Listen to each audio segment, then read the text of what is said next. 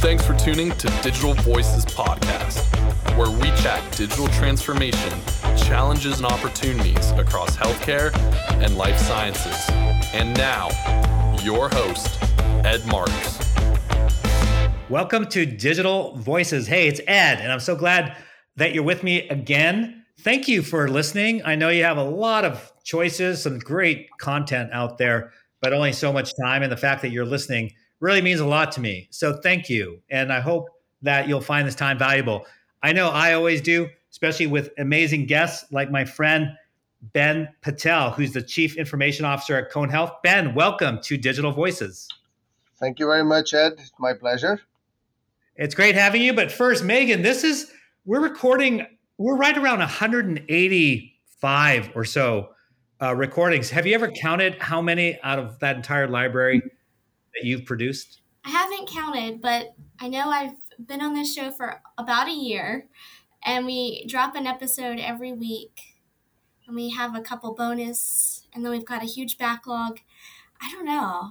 I'll have to count. I'll be able to answer that question on the next show. I'll let you know how many I've produced. All right. Well, I get the feeling it's about half. Yeah. And I just want to thank you because you're an awesome producer. Thanks. So thank you so much. So Ben, we met, I think maybe 10 years ago, CIO Boot Camp, one of the coolest things I ever got to do and be part of and participate in like you have.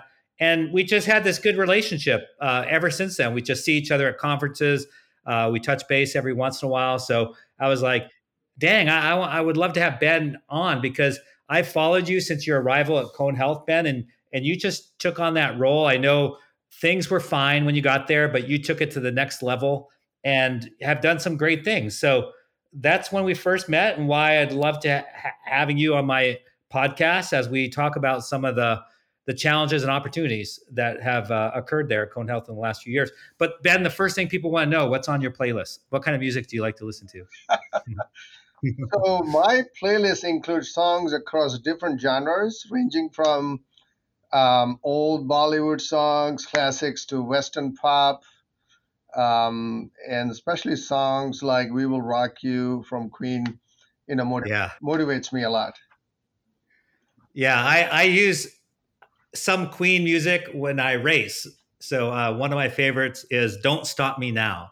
So I love some of those anthems. They've got great music. What about your life message and mantra? Is there some sort of words that you live by that help guide you? So I would say keep focused on what needs to be done.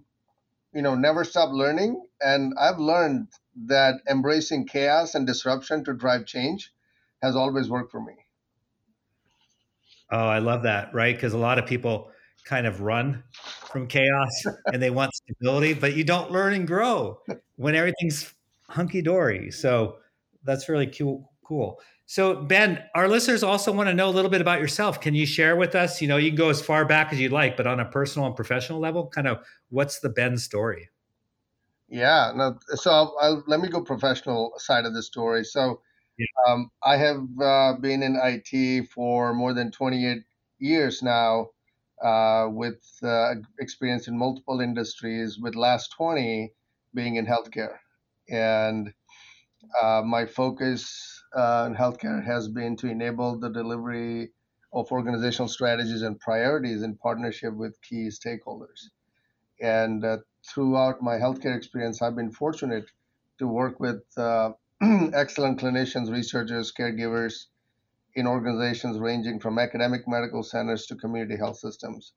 And this gave me a broad spectrum of insight into challenges and opportunities.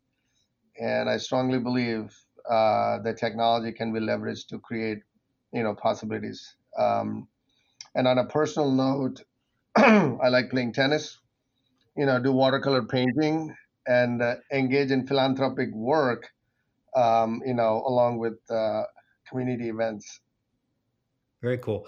So watercoloring, tell me more about that, because I would love to have that skill. I can see it, but I can never actually do it. Tell me, how did that come about? So it goes back to high school days, Ed. When I was in high school, one of my teacher, saw that I was drawing something on a piece of paper, and I was actually drawing his picture. and he saw and he thought that I should be a good, cartoonist. And so that's how it started. And so he encouraged me to draw more. And then eventually he said, "Well, drawing is good. What about, expressing your thoughts and everything on a piece of canvas?" And so that's where he brought this big canvas and put a lot of water on it and said, take up paint and and color and start drawing. So that's how it started, and so it helps me with some more peace, and I'm able to express self. And yeah, so that's how it started. And then lately, I've been not doing very regularly, but every now and then I do start painting, and even in the office, I start drawing cartoons on the whiteboard. I love that. I've always, that's one thing, one skill, talent I never had or worked to develop. And so I'm really jealous because I would just love to go out. I like see scenes, whether it's a mountain or something, and I want to replicate it. And I just don't have that capability. So that's pretty cool. Hey, tell everyone about Cone Health, a little bit about Cone Health. Yeah, sure. So Cone Health is an integrated healthcare network based in Greensboro with more than 13,000 employees. Cone Health has more than 100 locations. That includes 5 acute care hospitals, ambulatory care locations, outpatient surgery centers, urgent care centers, retirement communities, and more than 120 physician practices. And then there's also include our ACO, which is one of the nation's most successful accountable care organization, and a health plan, an MA health plan called Health Team Advantage. And so that's a little bit about Cone Health. Yeah, and I'm going to do kind of a commercial here, Ben, and I'll send you an email with any of our listeners. So we wrote this book called Voices of Innovation for the healthcare provider side. It was a bestseller. In fact, the second edition comes out in about 4 months, and we're writing one now for the payer side. So I'll send you a little advertisement if your organization wants to get involved. But the great thing about it is all the profits go to cure cancer. So for any listeners that are interested as well, you can contact us and we'll get you some more information. But we're really looking forward to the book because it helps the industry as a whole, helps the payer side specifically. But all the money raised goes to cure cancer. So it's kind of cool. Anyways, yeah, Cone Health's fabulous. As you know, a good friend of mine went out there to become CEO a few years ago. He's since left the organization, but he did a lot of great things, including elevating you to your, I think he's the one who hired you into your role. Or were you already there? Yeah, no, you're right. Yeah, he was here when I was hired. Yeah, so he made a great move and great legacy. Now I know because you and I have talked, one of the first things you did, and smartly so, was develop a strategic plan. Can you tell us about that process? Because I know you did kind of this textbook, that you did it the right way, a lot better than what a lot of other organizations do. Can you share a little bit about that? Yeah, I don't know about I did it better or not, but I think it all started with the first 60 to 90 days of listening and talking to leaders across the healthcare network, including our CEO, and I asked him what are some of the priorities that I should focus on. And one of the things he talked about was that, hey, we don't have an IT or digital strategic plan. And so I took that and I used that as I was listening and talking to other leaders in the organizations. And then I reviewed some of the metrics from an operations standpoint and performance standpoint, and including IT operations, along with reviewing our strategic priorities. So we had a business strategy that I reviewed that. At that time, our chief strategy officer worked with him and trying to understand what does that mean, what are some of the tactics, and what's our, sort of the future plan. I used that and then did some initial assessment within IT. So I hired, a couple of vendors who helped us assess our maturity and within the IT shop, identified, key items that and gave us a score to get us, from where we are to where we need to be. And then what I did was I identified key IT members from my team who can be part of this team to develop, the strategic plan. So we did that and we started off working on it. And one of the things that we did was we made sure that our strategic plan and the roadmap that we were creating was not only aligned with the strategic objectives and priorities, but also we talked about how do we support. So we developed, a balanced scorecard to measure our performance from the scorecard. From the roadmap. At the same time, we talked about how are we going to deliver this? How are we going to execute this? So then we identified two things. One was a governance framework that we will need a good IT governance framework. And then the other thing is we will need some center of excellences. So we'll need some COEs to be able to support and continually improve because roadmap is in a liquid in process. So you want to make sure that, that strategic plan is supported, throughout your IT plans and two of your IT spend. So that's one of the things I did, and that basically created a version one of the plan. I took the plan to our ELT, for their input and guidance. And then what we did was we also then reviewed with select operational leaders to take their view on what are we missing, what we need to add. And that's how we started. And even though our strategic plan was 5 years, we were focusing on the first two. And that started getting into our, capital planning. That's how we started, talking to our teams in terms of what is it that we're going to do and how this is going to help them not only have their professional development in it, but how are we going to bring a new technology and kind of support and enable our strategic priorities. Yeah, I love that. And Ben, don't sell yourself short there. That process you just described, that's what I meant by textbook. So that right there was a masterclass in 5 minutes on strategic planning from Ben Patel. So exactly, doing all the right moves. I just wrote down a whole page of notes already, just from the listening and the visioning and the metrics and the operations and the clinical side and strategy and the team and alignment with the business strategy and the balanced scorecard and the roadmap and setting up the governance. Some of these things are left out oftentimes, like the governance or the fact that you had a 5-year plan, but your focus is really 1 year, 2 year, and then you included capital planning in that. It's just really textbook. Now, I know that, as you know, plans are awesome, but life happens. And in the 5 years that you've been there, you had several huge things happen. So I'm curious how the plan was impacted. How you adjusted, because that's another question people have. Well, stuff happens. So you had a change in CEOs. You had a yes/no merger. So you were going to merge and then you didn't merge. Then something called a pandemic happened. So you've had a lot of different things. How did you sort of keep focus, with the plan? How did you adjust the plan? Those sorts of things. Yeah, I know you're right. So I think, as you know, we talked about the plan. So I always believe that you need to have a plan. A man with the plan wins. So with that, we always, we had the plan and we continuously, updated the plan as the emerging business requirements came in. So we kind of worked on that. But the focus, we went through the pandemic.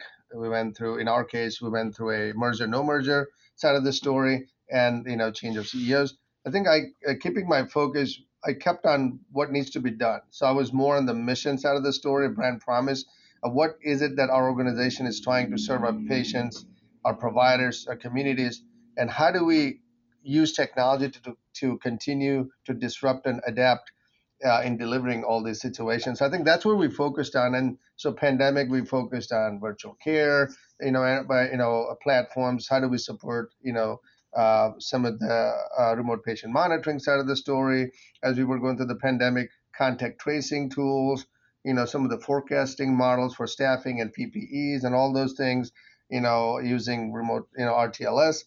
And then, of course, remote work, how do we support the remote work for virtual desktop collaboration platforms and so forth. So that happened. And with the new CEO, understanding her objectives, including her business, strategy, in refreshing our roadmap. So a lot of those work with. So bottom line, we focused more on the delivery and how can we continually add incremental value in meeting our brand promise or our organizational mission. So that's kept me focused and kept me going. And I think that's what the team did as well. Yeah. No, it sounds right on. And again, why I love having you as a guest, because a lot of people can talk theory, which is good. Theory is really good. But you applied theory and actually lived through it, make things happen and still doing great.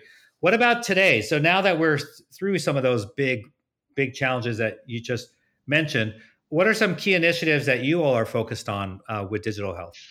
So I think with digital health, we have a whole roadmap, a whole digital blueprint that we created. And so what we are focusing on, and as you can imagine, with our current cost containment side of the story and efficiencies, we're focusing on automation. So we've automated some portion of our contact center. We're working on workforce automation using RPA and other technologies, and now with talent management, we're working on that. We're working on the data side of the story, the foundation. How do you create a consumer data platform that brings and aggregates all the data and creates a 360 view of patient and consumer, so that then you can use that holistic view to create personalized medicine, so you can really get to what is it that they need, and how we can provide them their needs through different care settings based on their profile and preference. So that, and then artificial intelligence, if I don't mention that, I wouldn't be a CIO because everybody talks about AI. So I think we're getting into the AI first model now, because I think cloud first is gone, and so I think we are AI first. And in that, with the recent progression of GPT, we're looking at conversational AI. How do we use GPT to automate some of the provider documentation, some of the basic stuff, like provider matching to inbox, messaging to everything. So a lot of those are what we are working on. Robotics, we just started looking at robotics. How do we use robotics to augment for any low value or commodity task?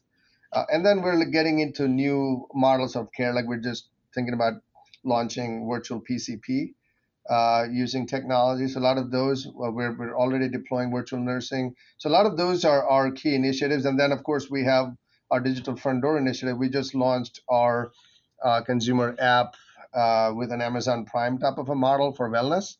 And so we have so far about, I would say, 4,000 members who have joined, and we have trademark called SageWell, where we're basically selling wellness, and this app is an extension of that. And so that's what we're hoping, that we will have more members, and we will provide sort of a one medical for wellness.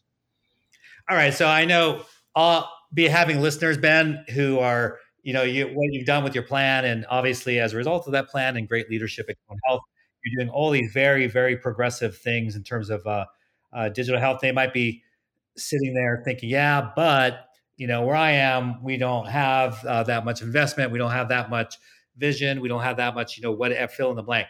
What would your advice be to maybe someone younger than yourself in their career who have sort of the vision and things that you do, but might be in a situation where, they need to learn how to get more capital investment from the organization, or talk that, help the organization progress along the digital transformation roadmap like yours have? Any words of advice you might give to a younger CIO or CDO? Well, not sure about the advice, but what I've done is I have gone and spoken with the operational leadership and senior executives, when I started, and I asked them, what are some of your issues and obstacles? And they'll tell you, for example, that, oh, we need something to improve our margin, or we really need to, cut waste, or we need to reduce cost, or we need to, provide a solution for referral management. So I think that's where I started, and I was able to understand what is it that they're trying to do that they cannot. And then I was able to take that back to IT and with the team talk about it and say, hey guys, how can we solve this? And with that, using that and creating sort of a platform approach that we can then use that whatever solution or problem solving that we come up with, that is then universally can be applied to two other areas. So that's what I did, and that's how some of the roadmap items were created, and then we went after that, and so that was my approach. So I would suggest, talking to the strategy officers, to the operational leaders, on what issues they have, what are their priorities, what are the obstacles, the roadblocks that they have, and convert those into technology solutions and translate that, that would be a good way to get started. And once they believe you, once they see that you can deliver, I believe that will take you from, wherever you are to the next level, I guess.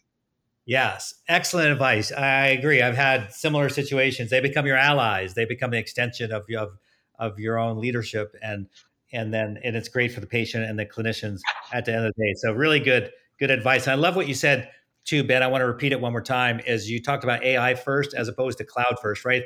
Cloud first, that was cool a few years ago, and we had to be cloud first. But now that we're sort of there, kind of next level is AI. Is there one other thing that you think might be emerging in the next couple of years, like 3 years? Where do you think you're already doing a lot of it already? So it might be a repeat, but anything where you think we're headed with digital in the next 2 to 3 years? I think several things, but one thing that comes to mind, Ed, is I believe we're heading is more citizen-led innovation. I think that what we are doing with the deployment of low code development platforms and now no code, with GPT and all that, and especially when we are all gravitating towards those hyperscalers and how we're using that full stack, I think that we are going to, and then our current innovation process, most organizations top down, and I think that has its limitations. I think that what we arrive probably in the next few years is for citizen-led innovation, where we can leverage that IT can basically train, users and super users in areas and be able to empower them with these tools so that they can then develop solutions and automate their work and come up with the new, workflows and new processes and even new models of care that I think is going to be game changing than we're trying to deploy from a top down perspective. I think that's an opportunity I think the healthcare will see through this tool. I mean, this combination of top down and bottom up.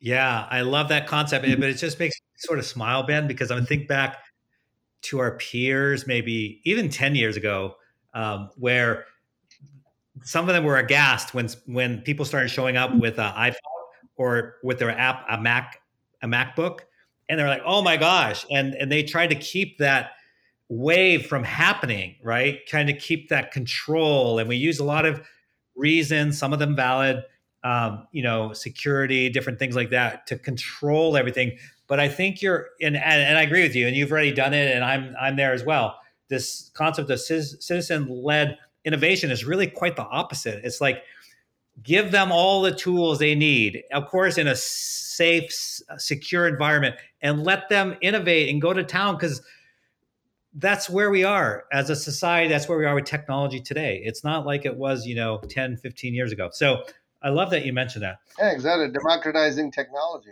Yeah. No, it's right on, but it's just so funny because it's so opposite, of the way that people would have spoken about it a few years ago. So let's shift to leadership, because that's really what we've been talking about the whole time. What was the hardest decision you ever had to make? Sometimes people look at CIOs, CDOs, and they're like, it's easy for them or whatever. I know it's not. What's the hardest decision you've had to make? Well, plenty of hard decisions I had I had to make, but I think the most recent one that comes to mind is pulling a plug on an innovative project that the team worked on. And at the same time, we're emotionally attached. And so when we looked at the overall ROI, the adoption, it didn't look good. And we had to pull the plug, and I had to spend time with the team to make them understand, why behind it, and not to lose the enthusiasm or the drive to take on disruptive initiatives. So I think that was one instance that I can think of where it was a hard decision for any CIO to, on something that you believe the team worked and you think it's doable, but then for some operational reason it did not stick well, or it didn't, or the change management was not rightly done. So anyway, so that's one thing that I think it was a hard decision. But there's so many of these that we tend to make all the time. Yeah, that is a tough one for a lot of different reasons. A lot of times, like you're pointing out, is kind of the emotional impact and motivational impact. What about, you already gave us some advice, but what about advice you've received? What's like one of the best things that someone ever told you to help you grow in your career? One thing that stick to me was act local and think global. So I think that's one thing that I, even when we do the strategy, You do the strategy, you have the roadmap, but you really have to think local. What is it that Yeah. you need to deliver today, and what are your current challenges that you need to overcome and provide the support that's needed. Yeah, that's good. And then people listening will be like, wow, Ben, he knows a lot about what's happening in his organization right now. He also has a pretty big eye to the future. How do you do that? You're a busy person. How do you stay current with everything? Well, so many things. Talking to industry leaders like you, talking about where the technology is going, where do you think things are progressing, subscribing to business and technology journals. We also have some advisory services that we subscribe to, and then networking with colleagues and industry leaders and learning what they have done in other industries and trying to relate it back into healthcare and see how that is relevant to your organization. And so that has those, and then of course active role in forums and conferences where you can learn what others have done, or what others have not done, or mistakes that they have made, so that you can learn from. So I think those are some of the things that it helps stay current. Yeah, those are good. And like you pointed out, not only learning what did work for them and how it might apply to healthcare, but also learning from their mistakes so you can avoid doing the same. That's cool. What about recharging your batteries? And I think you already let us in on it, a little bit of a secret about Ben Patel earlier on the painting. But what do you do to, again, you're super busy. You have a great life, great location where you live. How do you recharge your batteries so that you can stay fresh and not, fall victim to burnout? So I do some self-care, and spend time with family, friends, try to, play and get outdoors as much as you can. I'm not sure how much, not more than what you do, but I try to spend time there. Do some painting every now and then. And lately, I've and then I like to do philanthropic work, so I get involved in that. That helps me recharge my batteries. But then also lately, trying to do some more meditation. So Yeah. hopefully that's gonna be that helps me remain energized and fresh. Yeah. No, that's really good stuff. Look, Ben, this has been a fascinating conversation. I love every time we've gotten together because I always like get so much out of it. I learn so much from you. And we talk about a lot of different things. And did we miss anything that you'd like to mention, or any topic you want to double down on? I'll give you the last word. No, I think we covered a lot, and I think going forward, anything that I'd like to double down on, just talent management. I think that's a key in our, at least in our organization.